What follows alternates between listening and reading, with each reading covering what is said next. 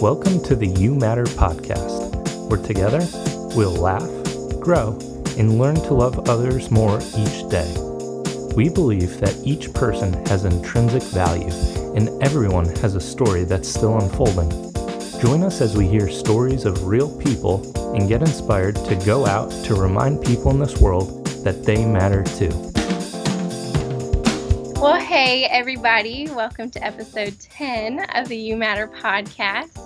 I am super excited for today's episode, and for lots of reasons, but one, because I'm kind of in the shoes of a listener today, too, because today is the first time I've gotten to meet today's guest, which is so exciting, but I have heard such incredible things about her joyful character and servant's heart and just gift of being a mama. So I'm just looking forward to getting to know her today and getting to hear her story. So with all that said, I'm so happy to welcome Bethany Godoy to the podcast. Hey, Bethany. Hey, thank you so much, Rachel. Yes. So I would love if you would just introduce yourself a bit and just share a little bit of who you are. Okay, well, I moved to Belize when I was 11 years old, so I've been in Belize for 13 years. So pretty much all of my life I have been here, and I think Belize shaped who I am. That when I was 10 years old, I heard God saying that you're going to move to Belize before my parents had agreed to it yet. Mm-hmm. So yeah, I felt like I was being called, and I was waiting for my parents to get on board. So I was so excited when my dad came off the plane and I said, "So when are we going?" He's like, "Shh, I gotta tell your mom. Don't ruin this." So when we moved here, I felt like God was just putting me where I belonged. And I mean, growing up, I was the only American in my group of friends. I was always kind of the odd one for the first time ever. And I had to learn a lot about cultures and the people around me, and that shaped my heart and what I do today. So I married a Belizean, and we have been in youth ministry for 5 years. We run a youth group called 412 Youth, and that is where Andrew was helping us when he was in Belize. And it's so cool because he was our youth leader and inspired us to be youth leaders. And I run a dance program in the village as a sponsorship, and we have been foster parents for the last 5 years, and we've had 13 kids come through our house. Wow. So you guys are busy. We're busy.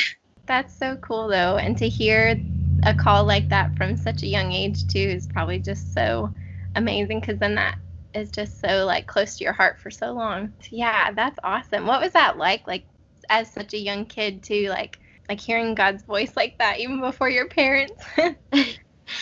I always felt like I had a close relationship with God. Like, one of my first memories of praying was when we were missionaries in Africa when I was younger.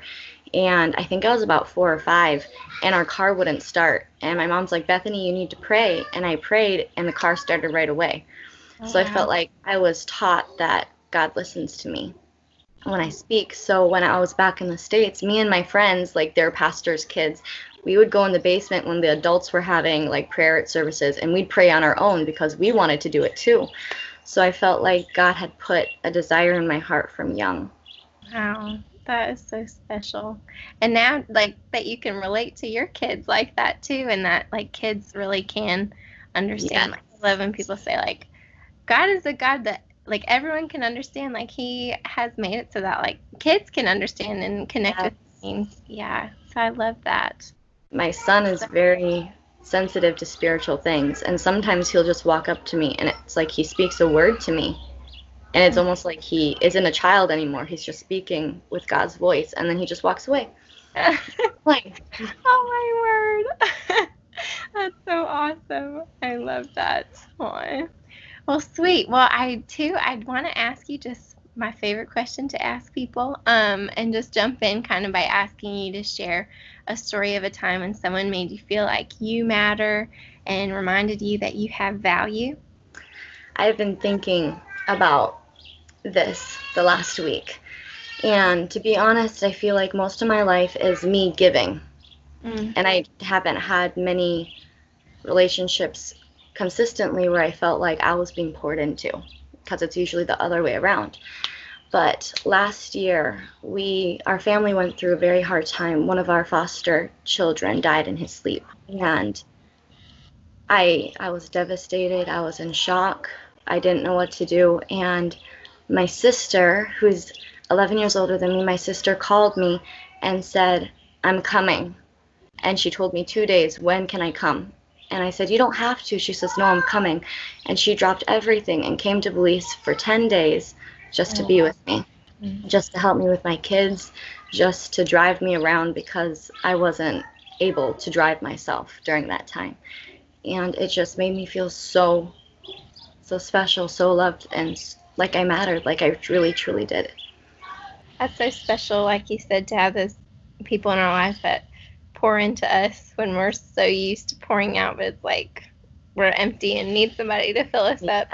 Wow, that's so powerful. And is she from the States, so she had a ways to go? Yes, she's from the States, so yeah, she had to come from New York, worked from my parents' house while the kids were sleeping so that she could help me during the day. Oh my word. Oh, yeah. I'm just looking now. It's so funny that you say that. I was doing my devotion in James this morning, and it literally was talking about just that, like what we're called to as like a community to comfort one another in our times of suffering, because I mean Jesus is our ultimate comfort, but like that's part of the joy we get to have as being a family in Christ. So I'm looking now to see, because the verse I was like, wow, that's so good. Yeah, okay, in James 5:11 he says, behold, we consider those blessed who remain steadfast. You have heard of the steadfastness of Job, and you have seen the purpose of the Lord, how the Lord is compassionate and merciful. And then before that, it says, be patient, therefore, brothers, until the coming of the Lord, and talks about like being patient with one another too throughout the rest of that chapter. But I love that because sometime we'll be in the position of comforter, like you said, having to pour into others so much. And it sounds like a lot of your life has been like that, but it's so awesome when we get to like relate to others and experience when they comfort us too. So That's so cool. And definitely makes you feel like you matter when people are giving up their time and willing to just be with you. Like that's kind of been a topic of our conversation in my house like lately too, like because it can be so nerve-wracking, like wanting to not say the wrong thing or like how to comfort people when they're in suffering. And like so much of what I hear when like I listen to podcasts about it or read about it, people say like when I was in suffering, I wasn't hurt by what somebody said that was wrong or them doing something wrong. I was most hurt when just nobody showed up or nobody said anything. So I love that she showed up for you. And something my mom always told me about in Africa, when people would be mourning, people would come and just sit in front of their house and not say anything. They would just come and sit. They didn't have to say anything, and that spoke more. Everyone just came and they sat and they just let the person cry. And I think that matters so much, just your presence. Just being there. I so agree. That's so powerful. Well, awesome. Well, I know that there are those awesome times that people have comforted you and made you feel like you matter. So I'd love to ask too, is there a time that stands out that you can think of maybe that you had the opportunity to remind someone that they mattered and be in the other person's shoes? Yes. I think one that comes to mind is our first foster son. He was 17 years old and taller than me and my husband. And it was really hard because I had a 2-year-old little boy and all of a sudden a 17-year-old son. And at the time, I was 21. Wow. So it was a little bit awkward. I didn't exactly know how to relate sometimes and how to mother him. But one day he said that he had to have a crown first to get at school. So I got the paper, I gave it to him, I told him how to do it, and he could not get it. He could not get it. And I just said, let me help you. So I got up, I measured his head, I was doing it, and he goes, you're acting like my mom. I'm like, I am a mom. He goes, but you're acting like my mom. And it was so profound to me that all it took was acting like a mom. I already was a mom, but it mattered because I was acting like his mom. I was doing something motherly, even if it was making a paper crown for a 17-year-old kid. That made him feel loved and important. Wow. And just something so, like, seemingly small, but Yeah. can mean so much to someone that put in effort and Yes.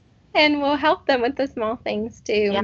But I imagine like something small like that too. I'm not sure his story before that and everything, but I'm sure like having that comfort of someone helping him with even something small is probably so like reassuring to him. Yeah. So that's awesome. So how did you and your husband get started with foster care? How did you guys decide to jump into that? Well, we kind of got wrangled into it by, yeah, really did. We were not even, I think we had just turned 20, and we were asked to do respite care for a friend of ours who they wanted to travel and they couldn't take their foster kids with them. So we said, sure, and we had said, okay, just let us know what we have to do. And it turns out you have to become registered foster parents overall to become able to do respite care. So we had to do all the home study, the paperwork, and I mean, in Belize, it's not that hard. They're really thankful for everyone that they can get to do it. And they actually made an exception because we were not 21 yet. And so that's how we got started. We just were doing respite care for a week. And then a few months later, we got our first call. And then a few months later, we got another call, and then another call. And we've also done unofficial fostering for the kids in our youth group.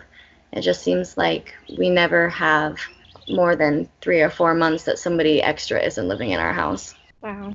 That's so cool to be able to just open your home and welcome kids in and like be that family for them. So that is a really unique and special call, but I know God definitely uses you guys a lot in that and just loves those kids. So Yeah. yeah. And then can you tell me more about your youth ministry too? I know you mentioned it, and then Andrew, who was on our podcast earlier, he's getting lots of shout outs these days on these podcasts. Well, he deserves it. He does. But yeah, so what's your youth ministry like in Belize? So our youth group is 412 for 1 Timothy 4:12. Do not let anyone look down on you, for you are young. So it started out with us being in a small church. We were attending at the time, and they said, would you be assistants for the youth group? And my husband and I said, sure. We had a baby. I'm like, sure, we can assist, we can help. And then once we got there, like, can you run it? So then we said, sure. If it was a good night, we had 6 kids. I mean, it was a tiny church. And not long after we had gotten the roles of youth leaders, the church disintegrated. The pastor had been found in sin, and everything fell apart. But the kids didn't want to stop meeting, and we didn't want to tell them you lost your church and your youth group. So we decided to start meeting in our village in Camalote. So we reached out to a camp and asked if we could use their chapel once a week. And they said yes, graciously gave us the space. And it grew from a group of maybe 6 to at one point we had like 40 kids, 50 kids coming every Saturday. Yeah. On a good night, usually we have about 20. But with COVID, everything has been shut down. We've had a strict state of emergency here with curfews and police patrolling. And this Saturday is actually our first week back in session, and I'm really excited. We've missed them so much, but we have gone from, this is our 5th year now, so we have seen a whole group of kids graduate and grow up. So now we are moving from your teenagers and you can come to youth group to having to have a young adults and a youth group. So that's also starting this week, and I'm very excited about. But it feels like we're a family, and I feel like growing up in a village, you don't have much to do. You don't have much freedom. You don't have many opportunities. But in a youth group, you can find peace. You can find refuge. You can find so much encouragement. And I know that because that's the model that Andrew gave to me and my husband when we were in his youth group. And I'm so excited to see this new wave of kids come in that are young to come through the next few years. That's so cool. And that it's growing to that, like what you said, that you guys are still meeting them where they are, and it's not just like they graduate and you're like, okay, see ya. It's like, Yes. you're sticking through it, and like a family would, like growing through life together and sticking together. So that is awesome. Makes me want to come to Belize and come to your youth group. Well, if you ever do, you're definitely welcome. That's so sweet. That's so cool. So I totally have just a heart for like international missions, and I so hope that that's something I'm able to do in the future. I'm a Spanish major in school right now, and so I'm hoping that'll lead me into hopefully work in nonprofits and do communication work for that. So anyway, but I love just talking about different cultures and learning about it too. So I'd love to hear just kind of like maybe some things, even if they're silly things, but just things that you had to learn when you were getting used to Belizean culture. Oh, well, here's a little funny story. When we first moved to Belize, we were in a village called Las Flores, and we were there probably 2 days. I didn't know anyone, and my dad saw this lady from church that like he had been introduced to. We hadn't even gone to church yet, and she comes and says, "I'm taking the young girls to my house to do crafts. Does your daughter want to come?" And he says, "Yes, she does," and pushed me to the car. He didn't know where I was going. I didn't know anyone I was in the car with. I didn't understand a word they were saying the whole time. It was the weirdest, scariest experience I think I've had, like in the very beginning, because I leaned over to one of the girls and I said, "What language are they speaking?" She goes, "We're talking in Creole. You don't understand us?" I'm like, "No, I don't know what you're saying." So for the whole afternoon, I didn't understand anything. But those same girls that I was so scared with took me in under their wing and started walking me around the village and telling me Creole words and letting me try food from the fire heart that they cooked on the fire. And they started teaching me the ways of how to operate and understand village life. So I was very appreciative for that. But definitely trying to understand Creole was the hardest thing at first. Oh my word. That's so funny. Your dad was like, "Yeah, go on." I got back and I said, "You didn't even know where I was." Sometimes that's good. Just jump right out of the comfort zone. But yeah, I always tease my parents that they had no idea where I was in the village. They'd just say, "Okay, you can go." And I'd walk with the kids and I didn't know where I was either. I was just trusting that they'd bring me home. That's so funny. Oh my word. Because yeah, too, Creole's isn't that a mix between Haitian and like French and This Creole is different. So Okay. it's most of the words. We're trying to explain this to my son recently because he speaks mostly English. Lots of the words are English, but they're said with a different pronunciation. You mix it up. Basically, it feels like English words with absolutely no grammar and an accent. And everybody's Creole is different, like depending on where you are in Belize. So if I talk to somebody from Belize City, I might not understand some of the words that they're saying because it's for their area. Okay. And my husband laughs at some of the words that I use because I learned it from the Spanish village, and he is not from a Spanish village. Oh He's like, "What are you talking about?" It's like, "Oh, I have to explain myself now." that is hilarious. Oh my word. Well, I feel that way sometimes in the States. I'm from the north originally. I'm from Pennsylvania, but I go to school in Georgia and I live in Panama City right now. And so I always say, like, I swear I learn a new word like every day. Like we speak the same language, but I never heard fixin' to, and I didn't know what a bug was. Yes. So that's so funny. Are there any words? I always think this is so interesting. Like, are there any words in Creole that like don't really have a translation? I know it's similar to English, but like don't really have a translation to English because the meaning's just so like different. I'm trying to think. Whenever people ask me to talk or explain Creole, my mind goes completely blank. Yeah. It's gone. The same thing happens like if we would go back to a church when I was a teenager and they'd say talk in Creole and they put me in the front, I couldn't say anything. I I think some of the words that they use as like, you know how we like say shucks or shoot? Some of the words that they say for that, like maras, I don't feel like there's a real explanation to what it truly means. It's just kind of like shoot. It's the only thing I can think of right now. It's like maras. It means like, oh no. I love that. Well, now if we travel, we'll know how to say shucks or how. That's so funny. Oh, well, awesome. Well, I would love to ask you one other question too. Somebody asked me this the other day, and I just thought it was such a good question to reflect on. So they asked, what are you learning right now? And it seems simple, but I feel like that's just so like helpful to reflect on everything. So I'd love to ask you that. What are you learning right now? I think what I'm learning is, let me see if I can put it into words. You know the verse that says God is not slow in fulfilling his promises, like we find slowness. I feel like there have been lots of unanswered prayers for healing or different things in my life in the last few years, because it's been the fostering journey and the ministry journey has been wonderful, but it's also been hard. And I have felt like I have been broken in so many ways along the way. And I want to break for what breaks Jesus' heart. But I still long for more in the midst of this. And I heard God tell me at the beginning of the year that this year's word was redemption.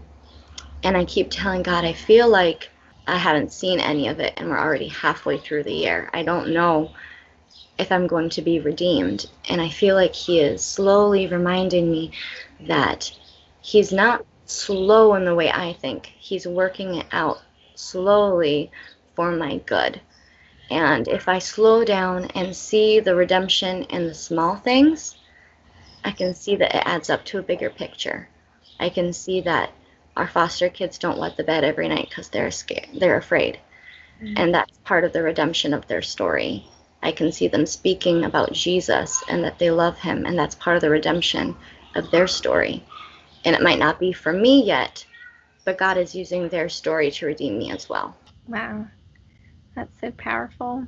That's awesome. Thank you for sharing that. I think that's so true. Like even that verse that his thoughts are higher than our thoughts and his ways are higher than our ways. And I just always think, like, tell myself, like, his timing is higher than my timing, because we want it.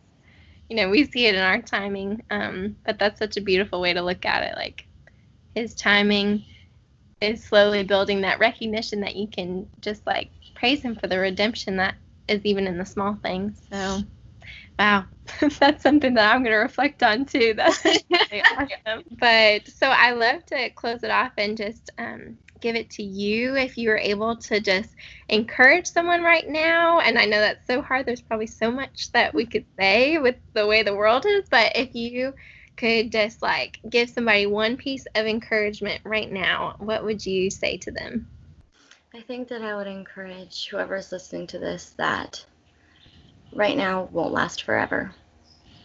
The pain, the things in this world that we're going through right now, it will not last forever. And earth is not our home. We have a home in eternity. And that everything that we are going through right now is maybe giving us a greater longing for Jesus and for our true home. And to hold on to hope for dear life, that now is not your final destination. God has so much more for your life than this moment right now. So if you can keep holding on through right now, you're going to get to something very beautiful. That perseverance, I love that. It reminds me of 2 Corinthians 4. It says, we don't lose heart, though our outer self is wasting away, and our inner self is being renewed day by day. This light and momentary affliction is preparing for us an eternal weight of glory beyond all comparison. I love that this isn't our home, and that right now is light and momentary in perspective of what awaits when Jesus calls us home. That's awesome. Well, that is an encouraging, powerful place to leave off. So I think we'll leave everybody with that into their day, wherever they are. But thanks so much for doing this and for jumping on the podcast and for sharing your story too. Yeah, so much.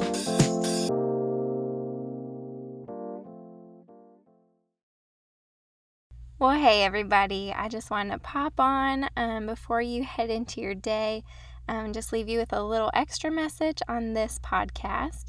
But I just want to say I'm so thankful to have gotten the opportunity to talk with Bethany and hear her story. And I've also just been so thankful to have had each of the guests on this season. And it really just has been just such a gift to me to hear their stories and learn from their wisdom and laugh with them and hear the ways that people have reminded them that they matter.